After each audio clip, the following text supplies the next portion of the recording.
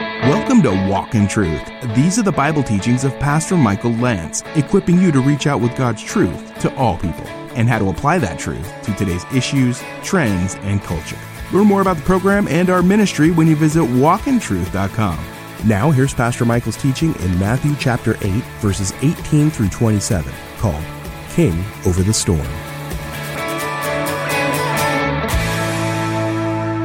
Let's turn our Bibles to Matthew chapter 8. We're moving verse by verse through the Gospel of Matthew. We're in chapter 8. King Over the Storm is the title.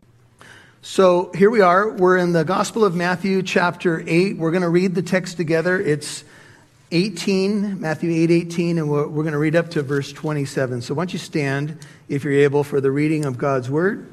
Matthew 8:18. Now when Jesus saw a crowd around him, he gave orders, Matthew 8:18, to depart to the other side of the sea. Then a scribe came and said to him, "Teacher, I will follow you wherever you go." Jesus said to him, "The foxes have holes and the birds of the air have nests, but the Son of Man has nowhere to lay his head."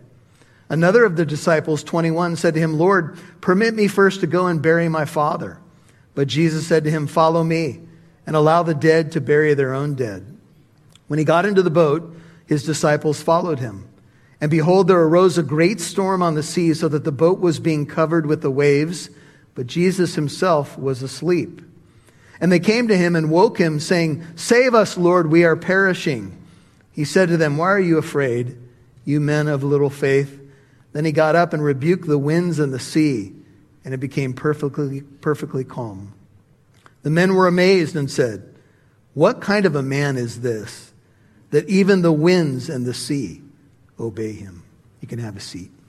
Father, thank you for your mighty word and this majestic, familiar story, but one that has so many layers of insights into who you are, Jesus, and also insights into who we are in Christ and the cost of discipleship. We want to be those who follow you, Lord, whether it's into a storm, across the other side of the sea, into a Gadarene graveyard, or wherever it may be. And you take us to wonderful places. Oftentimes it's green pastures and still waters, and sometimes you take us right into the storm.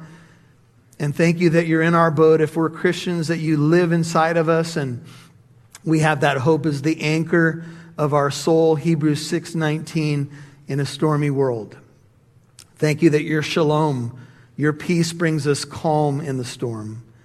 And I pray that whatever you want us to learn, however we can become more like you, more people filled with faith instead of just little faith, would you increase our faith? Would you grow us through the storms and through the calm times so that we can represent you well and be ambassadors of this message of hope? I pray in Jesus' name, and all God's people said, amen. Now, there are two major themes in our story. One is discipleship. So I want you to keep that in mind. We'll be talking about what it means to be a disciple and actually follow the Lord and count the cost in following the Lord. And then we're going to talk about who Jesus is. And we're going to get some really strong insight into the divinity of Christ, that he is fully human and yet fully God. Let's pick it up at verse 18 with the words "now." Jesus saw a crowd around him. If you were with us last week, we saw this beautiful verse. It's from Isaiah 53. Jesus had healed well into the night on the northwest shore of the Sea of Galilee in a place called Capernaum. It's known as his adopted hometown. And as he healed deep into the night, verse 16 says, when evening came, they brought to Jesus, 8:16, many who were demon-possessed. He cast out the spirits with a word and healed all who were ill. This was to fulfill what was spoken through Isaiah the prophet. He himself, Messiah, took our infirmities and carried away our diseases. That was fulfilled in the healing ministry of Jesus Christ. Now, we pick up the account. When Jesus saw a crowd around him, he gave orders to depart to the other side. Now, giving orders is something very kingly, and Matthew's capturing the idea that Jesus is the King of Kings and the Lord of Lords, and the bigger theme of Matthew has been the kingdom of heaven or the kingdom of God. Jesus giving orders is very kingly. But Jesus has a great crowd at this point, and whenever someone draws a great crowd, there's a great temptation to say, hey, cool things are happening, and there's so many people flocking, and it would be, I think, a motivation of any preacher, and it's not that a crowd is a bad thing, to see many, many people coming. But Jesus had this tendency not to put too much stock in crowds.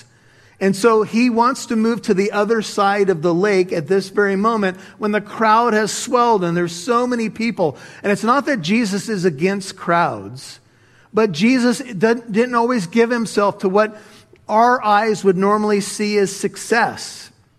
And so he's about to get in a boat. Mark tells us it's a fleet of boats. It's actually a fishing boat that Jesus will get into. You know that some of the apostles were fishermen. Let's put up a picture of a boat that was discovered in 1986 at the Sea of Galilee. It was actually pulled out of the mud. And what they had to do is they had to use a foam substance that they sprayed all around the ship because they discovered it was 2,000 years old.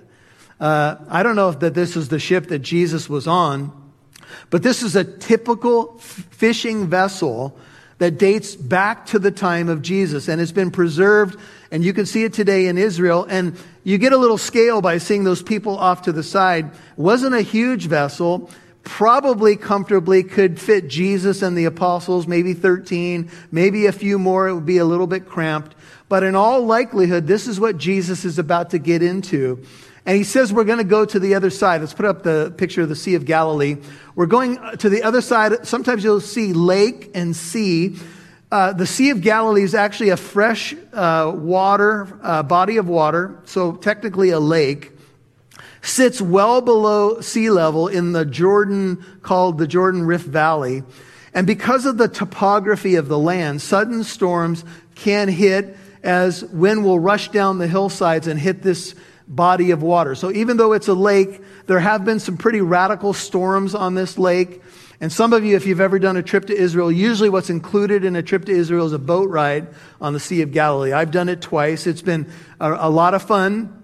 And oftentimes as a pastor on one of these trips, I'll share one of the Sea of Galilee stories as we travel across the sea. I remember one time we were in Israel and tensions were high in America, as they always seem to be. And the captain of the ship raised an Israeli flag and American flag together. He played the national anthem of America, and he said to us on the boat, don't worry, America, Israel is with you. I think today's question is, are we with them? That's for another sermon. Now, when Jesus gave orders to depart to the other side, we need to know what was on the other side. Right now in the story, we're on the northwest shore of the Sea of Galilee. He's saying, go to the other side. On the other side of the sea or the lake was a place called the Decapolis. The Decapolis was known as the 10 cities, and they were loosely governed cities. They weren't really under the control of the Herods, and they were Hellenistic cities. What does that mean?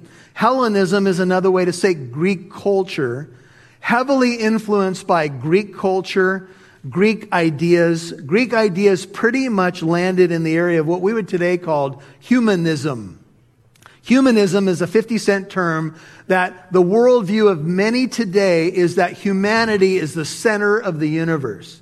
So if you're a humanist, you pretty much dismiss God and put humanity at the center of all that is.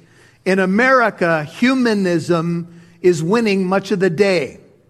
It's what people are enamored with, self, and it's a very attractive thing to all of us because we all struggle with these things of trying to put God first and having a biblical worldview. On the other side of the lake, it was very pagan. There wasn't a whole lot of Jewish influence over there. The pig was a sacred animal, and it was dark. You could say religiously dark, but culturally as well. Maybe we might say like a first century Las Vegas or New Orleans, where people would go over there because they knew it was kind of a sin city type of thing.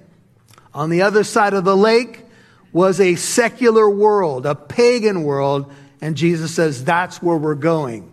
And if we're one of the disciples standing there, we might say, Lord, wait a minute. Things are churning at the church here, man. We got so many people coming. You're doing miracle after miracle. Why would we go over there? Why would we go over to the other side of the lake? And if you know what's ahead, you know that on the other side of the lake, there are two demon-possessed men who live in what's called the area of the Gadarenes or the Gerasenes. They live among the tombs. They're two very scary individuals. We will look at the story next time we're together, but I will tell you that scholars say taking the sea miracle that we're about to share together and the miracle of the demons being cast out of the demoniacs are probably to be taken or read together as a pair, because they have a connection and they're read together in all three of the synoptic gospels, or they're side by side. So Jesus gives orders and he says, we're going over to that unclean side of the lake. Mark fills in the gaps. He says, on that day when evening had come, Jesus said to them, let's go over to the other side. Leaving the multitude, they took him along with them just as he was in a boat, and other boats were with him. So one thing we need to understand as we put together gospel account with gospel account is that Jesus had kind of a mini fleet, a little fisherman's fleet moving to the other side of the lake. This lake is, if I recall correctly, I think it's about 13 miles long and about 8 miles wide.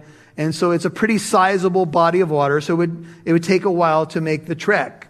But before they got in a boat, a certain scribe, this is kind of a religious, well-educated man of the day, a teacher of the law, an expert in the Bible, said to Jesus, teacher, he calls the teacher, Jesus teacher, but he would himself be a teacher.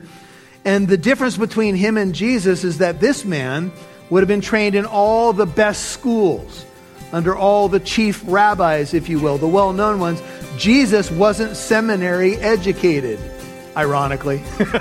Although the Bible comes from Jesus, he didn't need a seminary training. He is the teacher, right? You'll hear more from Pastor Michael in a moment. Would you please consider supporting Walk in Truth being on this radio station and podcast for at least $5 a month? As a thank you, we'll send you more content from Pastor Michael and the Walk in Truth team through our new Walk in Truth app. You will have quick access to our daily episodes. You can watch videos of Pastor Michael's most recent Sunday sermons and access to our bonus podcast and video series, A Step Closer. All this and more is available to you on our new Walk in Truth app as a thank you for your financial gift. Please become a financial partner of at least $5 a month. Visit walkintruth.com. That's walkintruth.com. We'd love to see who's listening, so please connect with us on Facebook or Instagram. Just do a search for Walk in Truth Show. Now, back to Pastor Michael Lantz right here on Walk in Truth. I will tell you that scholars say taking the sea miracle that we're about to share together and the miracle of the demons being cast out of the demoniacs are probably to be taken or read together as a pair, because they have a connection and they're read together in all three of the synoptic gospels, or they're side by side. So Jesus gives orders and he says, we're going over to that unclean side of the lake. Mark fills in the gaps. He says, on that day when evening had come, Jesus said to them, let's go over to the other side. Leaving the multitude, they took him along with them just as he was in a boat, and other boats were with him. So one thing we need to understand as we put together gospel account with gospel account is that Jesus had kind of a mini fleet, a little fisherman's fleet moving to the other side of the lake. This lake is, if I recall correctly, I think it's about 13 miles long and about 8 miles wide. And so it's a pretty sizable body of water. So it would take a while to make the trek. But before they got in a boat, a certain scribe, this is kind of a religious, well-educated man of the day, a teacher of the law, an expert in the Bible, said to Jesus, teacher, he calls the teacher, Jesus teacher, but he would himself be a teacher. And the difference between him and Jesus is that this man would have been trained in all the best schools, under all the chief rabbis, if you will, the well-known ones. Jesus wasn't seminary educated, ironically. Although the Bible comes from Jesus, he didn't need a seminary training. He is the teacher, right? But it would be a bit of a concession, even so, for a scribe of the day to call Jesus teacher. Because of the cultural difference, because of some of the animosity, a lot of the scribes were actually Pharisees. And we've seen in a lot of the Bible accounts that there's a adversarial relationship, at least with some of them. So a bit of a concession, and you could almost hear the apostles saying, oh, cool, we're going to have someone with a degree now. This will be great to add him to our group. I hope Jesus is nice to him. And he said, teacher, I'll follow you wherever you go. Better rendered, France says, teacher, I will follow you wherever you may be going away to. You ever made a declaration like that? Maybe when you first got saved? Lord, now that you saved me, whatever you want me to do, wherever you want me to go, I'm all in. My hat's in the ring. My foot's in the boat.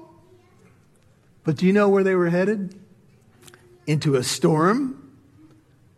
And then their first witnessing opportunity would be in a graveyard with 2 demon-possessed men. Where do I sign, Lord? Sounds wonderful. 20 plus years ago, we went on a missions trip to Nepal and India. And, you know, whenever you go to a place you've never been before, you have a little reservation, a little nervousness, right? So we pulled up to the first area in the bus. I got off the bus, and I was told that, you know, there was a lot of non-Christian people there. And this woman had a dead bird in her hand. And she started shaking it in my face. And the bird was just flopping around because the bird was dead. And I thought, she's doing some sort of voodoo stuff on me. What's happening here? Is this some sort of ritual to put a curse on me? And my translator came over and he said, I said, what is she saying? What is she saying? He said, she's saying that she wants compensation for her bird because the bus ran it over.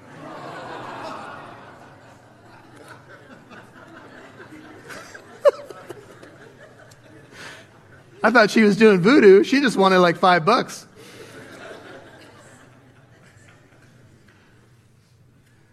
What if the scribe knew that his words meant we're going to go into a storm that you've probably never seen in your life. It'll be the darkest storm you've ever seen.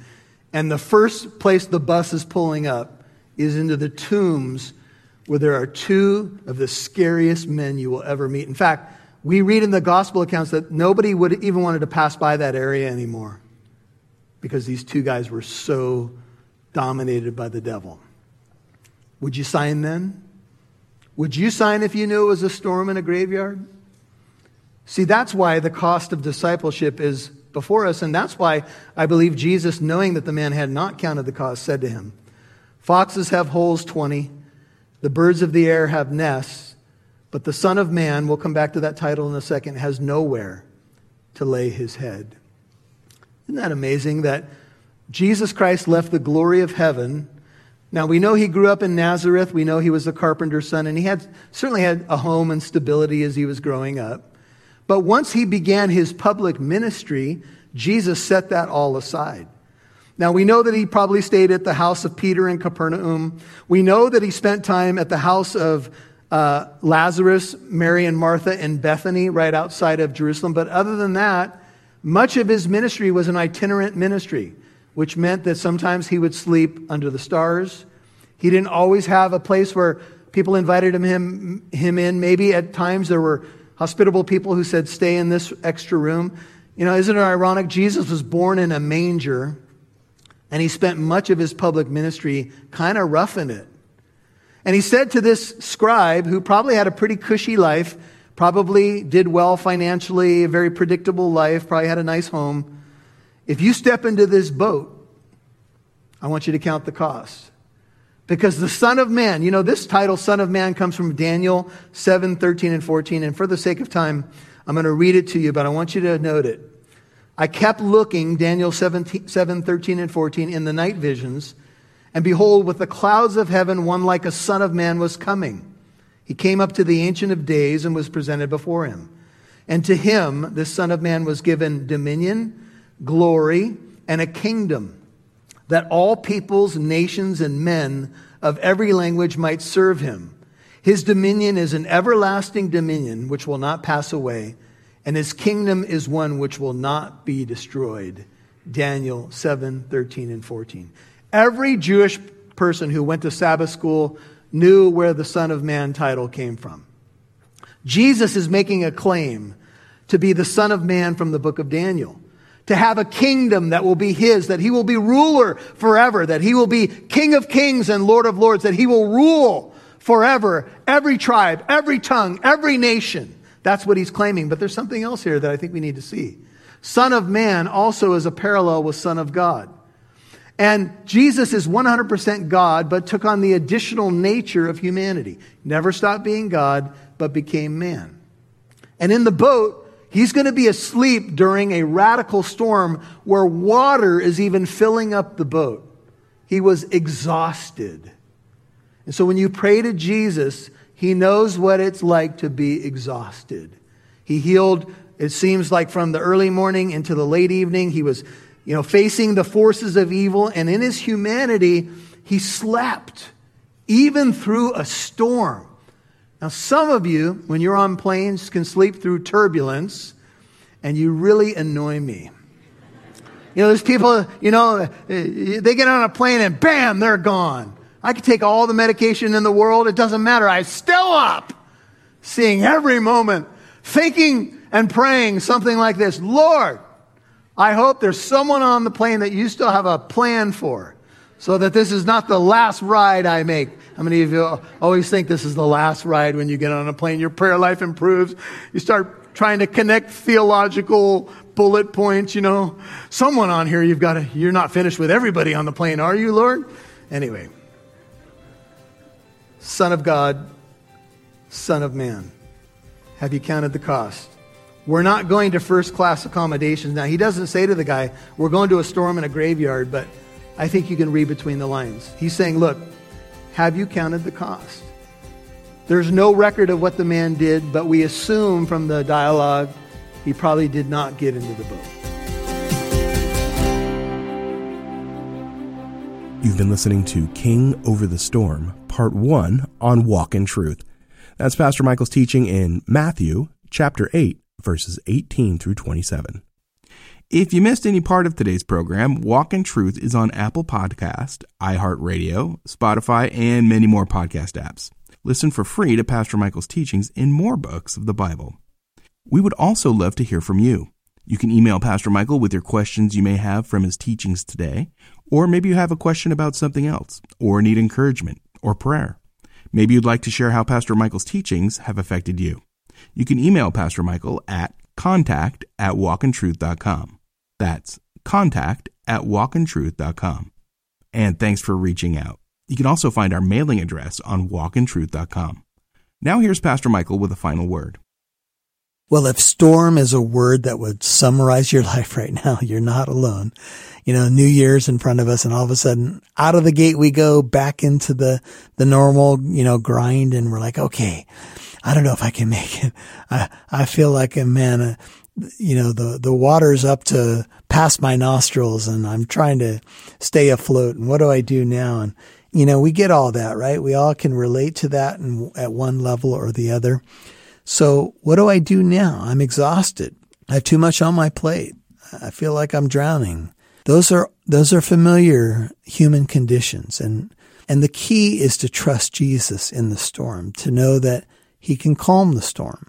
And if he's in the boat of your life, things will be okay one way or the other. But, making it through can be tough, especially when the storm is brewing and the waves and the wind are beating against your life. It can be tough. And this is always a wonderful time to turn to the King and ask him to calm the storm. And if it doesn't calm right away, at least to get you through the storm. He will do that. He is faithful. This is Pastor Michael Lantz. You are listening to Walk in Truth. We're walking through the incredible Gospel of Matthew, the Gospel of the Kingdom. I pray that you're being blessed by it. Hey, if you listen to us on podcasts, would you share this with a friend? If you're listening over radio, tell a friend about what you're hearing. Would you keep us in prayer? We would love to do more in 2024, like to be on more radio stations. And we have some amazing partners.